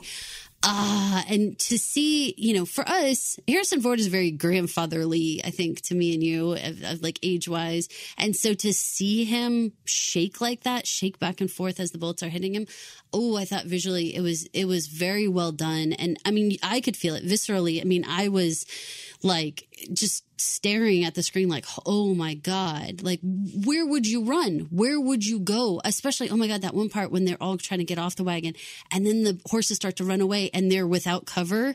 Right. And and like they're kind of chasing after it, like trying to stay covered. Kind of like, it was almost like a Monty Python skit where like they're trying. Could you imagine though, the sheer terror No, that's the ambush. They're ambushed in the Serengeti, in the Serengeti of Montana. They have been ambushed by the hyenas. Yep, and it's just insane. So, I love the metaphor of these guys being the hyenas, being sort of like the scavengers, jackals low guys at the feast. Yeah, the low guys on the totem pole. They're just here to kind of like wreak havoc, and nobody has respect for the hyenas. No, and Banner in his car and his Tommy gun is the lion, and his henchmen are the jackals, scavengers, just cleaning up the mess afterwards.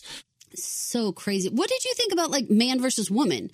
Like, were they willing to kill everybody, or did they kind of shoot around the women? I know Elizabeth got hit, but Emma and Kara were really just walking through most of that battlefield. They did walk through the bullets. I think my guess is they probably weren't targeting them necessarily, but I don't think they would have been upset had they been hit. I mean, the first bullet kills Bob Strafford, Elizabeth's father. Remember the whole 2 weeks? What difference does it make when you get married and you know that man was going to walk her down the aisle and all that stuff? It's like, yeah. So for those that weren't sure, that is Bob Stratford on the horse. He's the one the bullet hits him so hard he gets thrown off of the horse. He's the first one down. That's Elizabeth's father, because it was like it was a pull out shot. It was a zoomed out shot. I went and I located a photo from the scene that had the cast listing just to confirm it. I was pretty sure, just to confirm who it was. And it was I believe it's Tim DeKay is his name, plays Bob Stratford. So Bob Stratford dead. The second bullet hits Elizabeth. Now they're probably aiming for Jack because he's sitting right next to her, and he, I think, takes the third bullet, like we said, in his upper arm. They're probably aiming for his head or his chest, but the second bullet hits Elizabeth. So I don't think they were necessarily targeting the women, but they weren't not targeting them either if they got caught in the crossfire. So sometimes there's weird, like, gentleman agreements on that kind of stuff where it's like, it's uncouth to shoot the women and children. Sure. Murder everyone else, but leave the women and children. Right. There's still business to be done, right? Though, because Kara has business of trying to save her husband. Jack and Elizabeth seem to be less urgent, clearly seem to be less urgent than the riddled old man who's laying dying on her kitchen table. But Jacob himself, though, also has business that he needs to get out some warning. Let's listen to some of the instructions that he has for Zane and then that he has for Kara here as he's maybe having his last breaths in the kitchen. Jake, you're gonna be fine. Did you get them all? One drove off. I'll send for the sheriff first thing. No, Sheriff. I found out what they done to me. They'll come for this place. The pigs, miners, the thieves.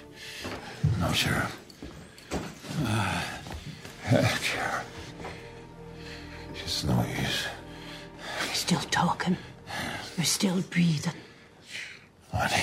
I'll not quit.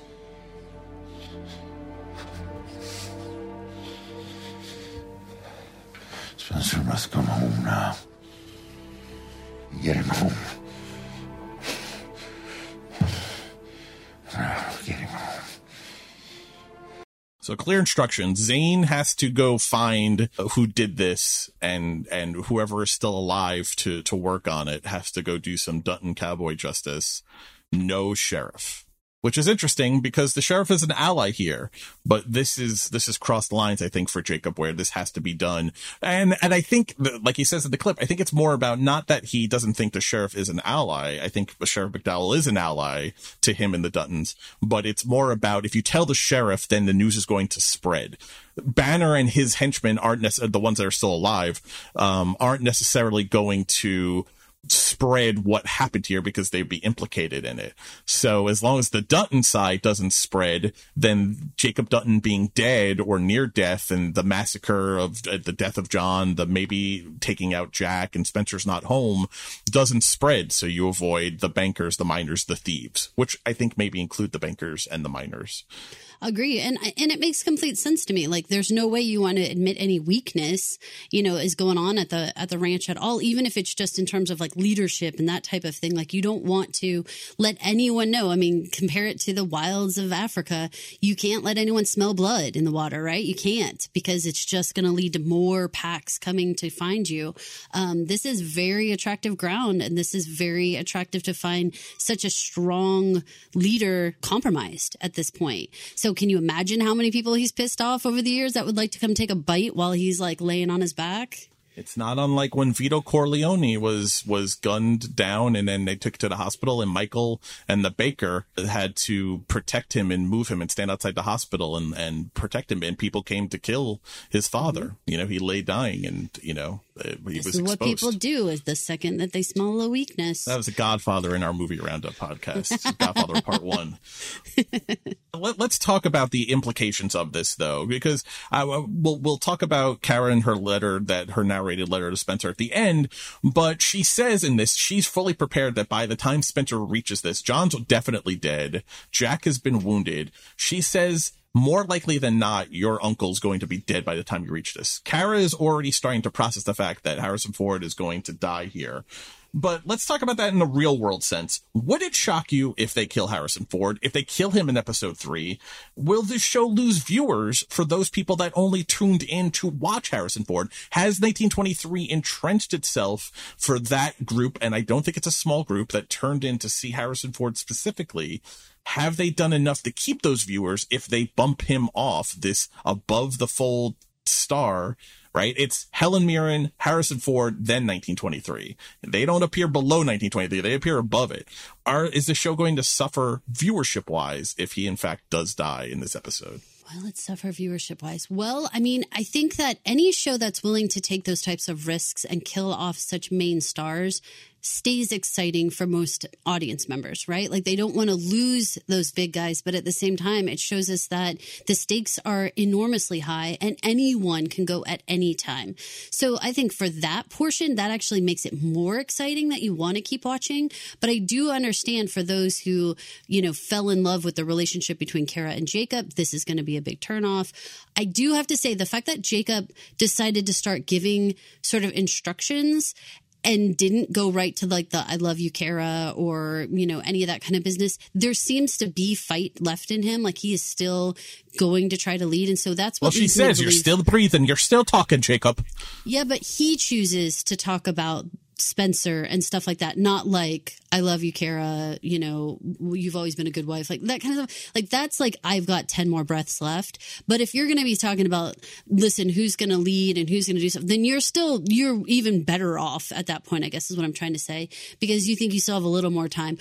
I think we have him for another episode, but I bet after that it's 50-50. I think we have him in episode 4. I agree with you.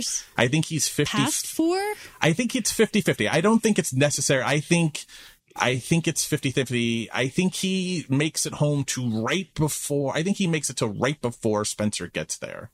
Is my guess. So my guess is we lose him in episode 5. And that makes total sense to me, because that would be the timing of, you know, there does have to be that like handing off of the baton a little bit. And I do think I think they'll do that kind of smoothly. I think maybe he makes it in time to say goodbye.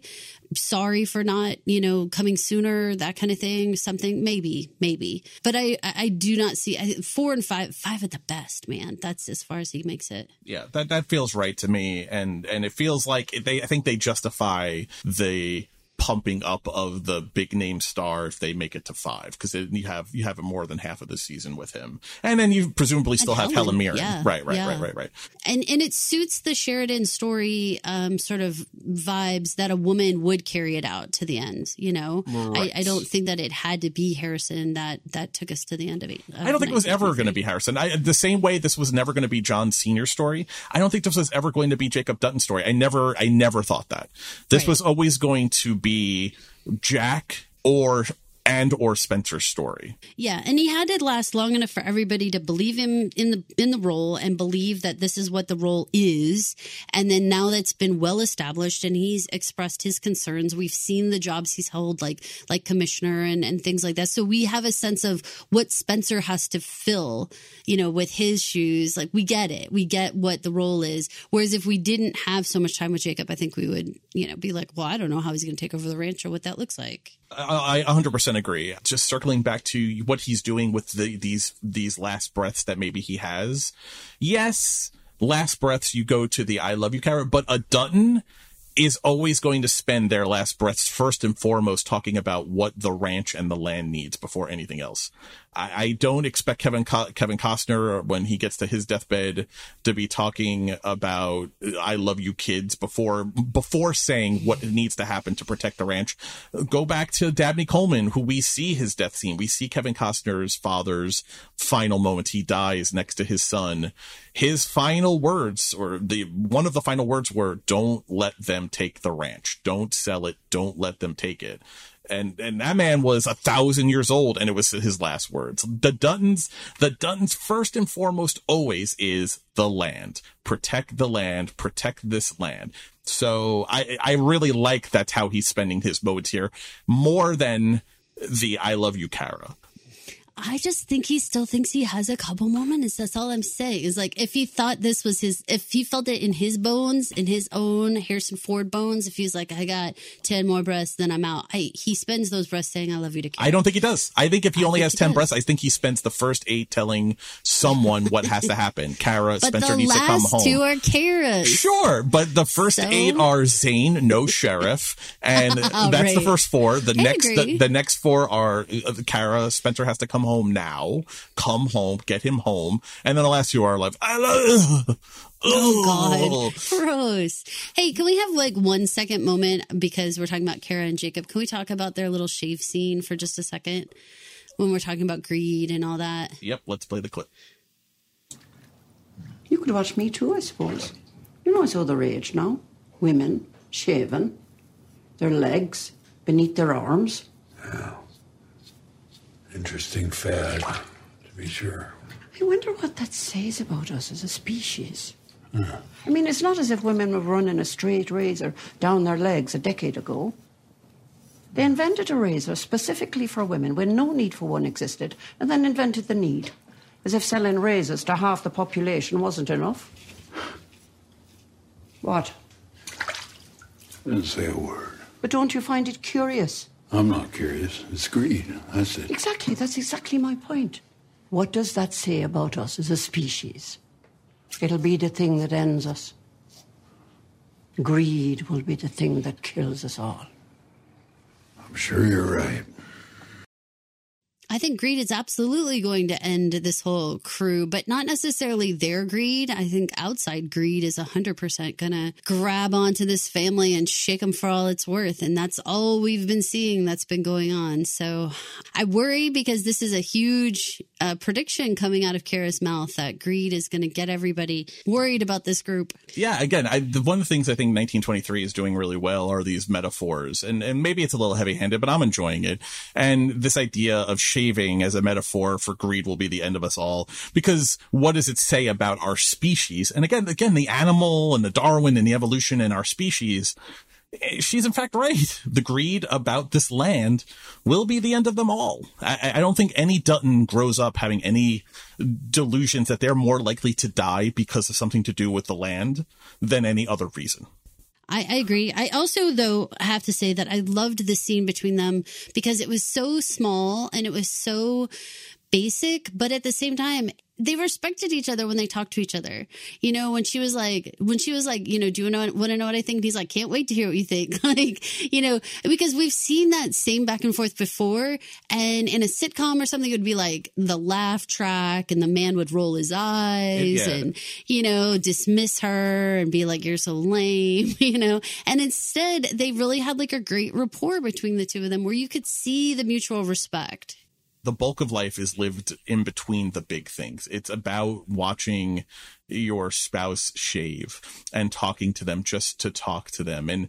And while the greed clip that we just played is really useful to the show for foreshadowing and metaphor, it's this part that is this clip of that conversation I'm about to play that really captures 44 years of marriage in a single moment clip. And I loved it. Now, what'd you really want to talk about? Oh, nothing really.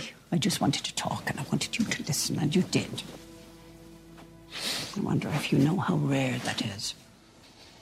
Know how rare you are. Which is why it is a pleasure and a joy to listen to you babble on about utter nonsense. It's not nonsense. One day women will be shaving between their legs because some razor company told them to. You watch. I won't be there to watch. Breakfast? Breakfast be lovely. I like the breakfast be lovely. All right, breakfast be lovely. I love that she predicts bikini waxes. She gets it. She gets Brazilians, yeah. Her line, I just wanted to talk and I wanted you to listen. Oh, you guys, that's all that. Well, we're podcasters, so for God's sake, all we want to do is talk and for someone to listen, right? That could be it could be Pod Clubhouse. We just want to talk and we want someone to listen. Very true. But if you didn't know that, I had several parts of my notes in this episode. Caroline will resonate with this. Uh-oh. This was one of those parts when she said, I just wanted you to talk. I just wanted to talk and wanted you to listen. Very much a Caroline line that resonated with me. So, and the line that resonated me when he looks in the mirror and he says, "When did this old man get here?" Man, that fucking resonated with my ass. Tell me, did you like go and look at yourself in the mirror? Were you like, what?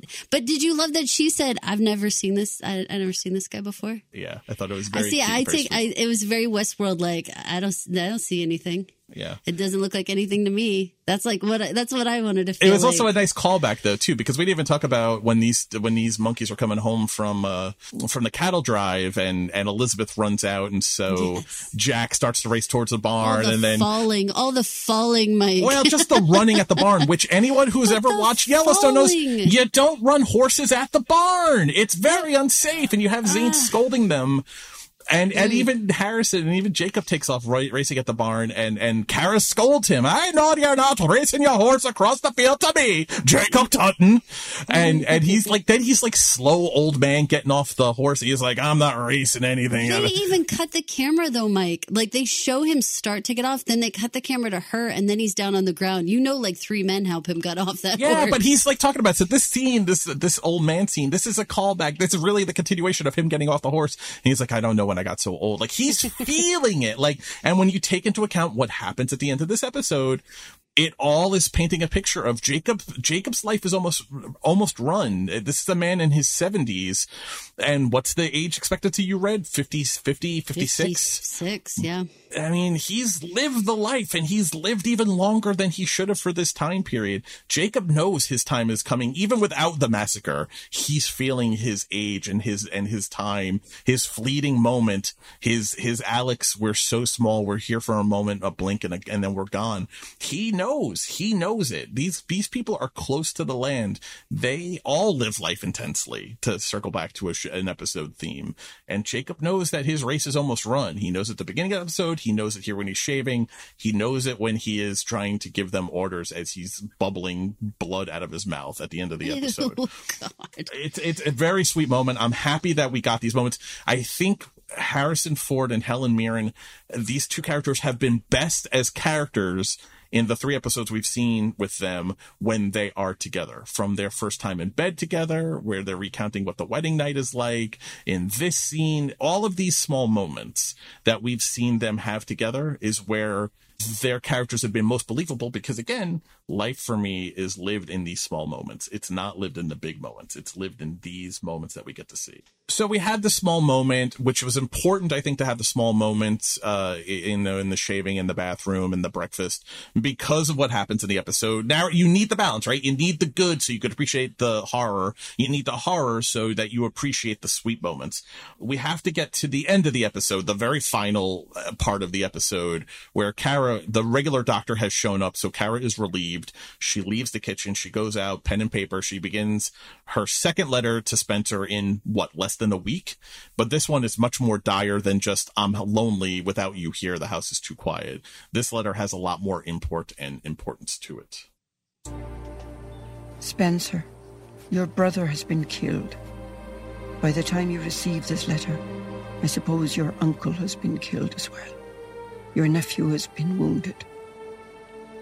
This ranch and your legacy are in peril. War has descended upon this place and your family. Whatever war you fight within yourself must wait. You must come home and fight this one. I mean, that's it right there, right? That's the setup for the next arc of this show. Whatever war you're fighting inside has to wait. You have to come home and fight this war. The war has come home. It is the name of the fucking episode. Let's not beat around the bush. Let's not have any illusions about what we're talking about here. There is now limited Duttons left in this world that can pick up a gun and fight. Spencer, you have to come home. It's time, Spencer. Now, let's talk about some logistics here, because not more than 2 weeks, probably about a week. It's a little wishy-washy on how long they were gone on the cattle drive and the hanging of sheep herder men. Let's say a week. She wrote a letter when they were gone. She's writing this letter now. I don't know how long letters take to reach East Africa at this time point, but why doesn't she send a telegraph? I looked into it. I did all sorts of research. I'll put it in the Facebook group. I'm not going to up on the page. I'm not going to read from Exploring Africa .edu. I read deep into telegraphs and when they reached East Africa. Rest assured, the telegraph system was set up in East Africa by the turn of the century. By 1923, telegrams are a thing. Most of Africa is wired, including Kenya area, Zanzibar area, which is the island right off of East Africa, and the Tanzania area, which is where they're actually in. They're south of Kenya now. They're in what is now present-day Tanzania. All are wired for telegrams. The major cities are. Why isn't she sending a telegram? Why not go into Bozeman? She should be going into Bozeman and sending a telegram to get this information to him faster. No? How long? It has to be quicker than getting a letter. I mean, it would be quicker than getting a letter, but I don't know how. I mean, I don't think anyone's going back to town right now. You already discussed it would be like 11 hours or something to get back there. So she's going to have to go back into town to mail the letter, right? I mean, dude, I know. I can't explain it, but she's going to send somebody to Bozeman for sure. I agree with you. I think it's going to take a really long time, but that's why I think he lasts like a little longer. We get the linger. It's for that letter to get there, right? And I think episode 4 is probably going to pick up right after this because you have immediate questions that have to be answered. But my guess is episode 5 is going to feature a time jump. Because we're not going to have a bunch of episodes. I don't think they're going to wait until the end of the season for Spencer to get home. They can't. There's not enough Duttons. You can't put this on Jack's shoulder. You need a grown ass man like Spencer to come take care of this. So my guess is the back half of the episodes is going to be a time jump of some time Spencer coming home and then getting back to work. That's my guess. I'm curious. Feels right on. Do you have any guesses? Do you have any questions that you need answered? What are you left with at the end of this episode, which ends up being episode 3, a pivotal episode in the series? Well, it feels like everyone got kind of scattered here, in terms of just like I'm thinking of like the blown apartness of like shrapnel, right? So that's how it feels. It feels like our group got blown up, and now we've got to have Spencer get back over here as soon as possible and put things back together, right the ship and be able to fight off whoever else is coming, because whoever that kid was in the alley, I think that guy is still going to be working on grinding down the Duttons. So I think the sheep herders were just the first lob, if you will, at the ranch. But I think there's more coming. So that's what I predict. I predict more gunfire, more fighting, more Duttons trying to protect their ranch.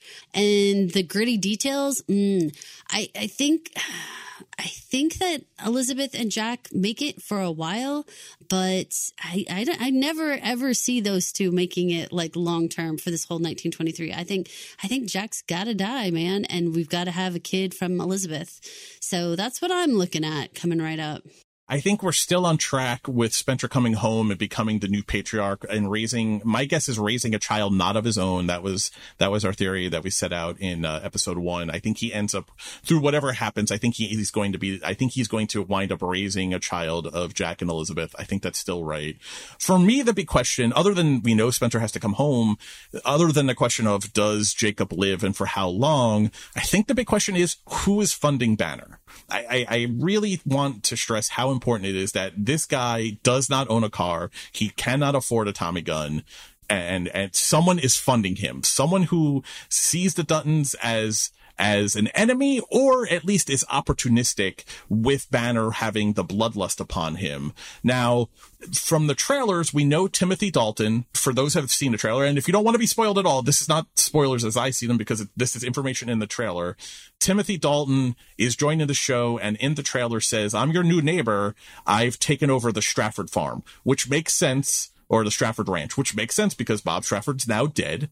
It makes sense that no matter what happens to Elizabeth, it makes sense that the Stratford farm or ranch is going to go up for sale. Timothy Dalton plays a character named Donald Whitfield. He, in the trailer, says, "I am the one doing it." It makes sense to me that this is like a Bob Jenkins from Yellowstone season 1, right? This is a new neighbor to the Yellowstone that is going to threaten the Yellowstone. My guess is he's the one funding Banner, but that's just conjecture. I haven't seen episode 4 yet. That's what's happening as soon as we press stop here. We're going to go watch our screener for episode 4, but that's my guess. My guess is Banner's being funded and it's going to be the Timothy Dalton character, which we haven't met yet. Great episode. I really thought, this wasn't going to be a lot to talk about, and here we are now, over 2 hours. We've talked about You didn't think there'd be a lot to talk about? Oh my God. The entire time I was watching this in a hotel room, and I was like, oh my God. It's like one of those things, but it's also like, like the massacre is such a huge part of this, but at the same time, it's like a lot of people shot, and 3 people died, and 3 people are critically wounded. Okay. It's like, like now what? But as always, you and I always, we get into the marrow of the bone. So we absolutely do. Thank you guys so much for sucking on the bone with us. Yeah. Getting to the marrow. 3 times. Day's not over yet. Before we're done sucking on the marrow, sucking on that bone with y'all, Tiona Rainwater, not in this episode. I found that I watched this episode 3 times before it hit me. We did not see her. I was very perplexed about this. Now, a lot happened in this episode and required a lot of time. But that seems to be a major storyline. I found it very interesting that we're only at episode 3 and we've already now excluded that storyline from an episode. Thoughts on the fact that she wasn't in this? Did you even realize that she wasn't in this? I mean, so much happened here. Maybe a lot of people didn't even realize that this storyline wasn't touched upon here, but not even one scene, nothing at the residential school in this episode.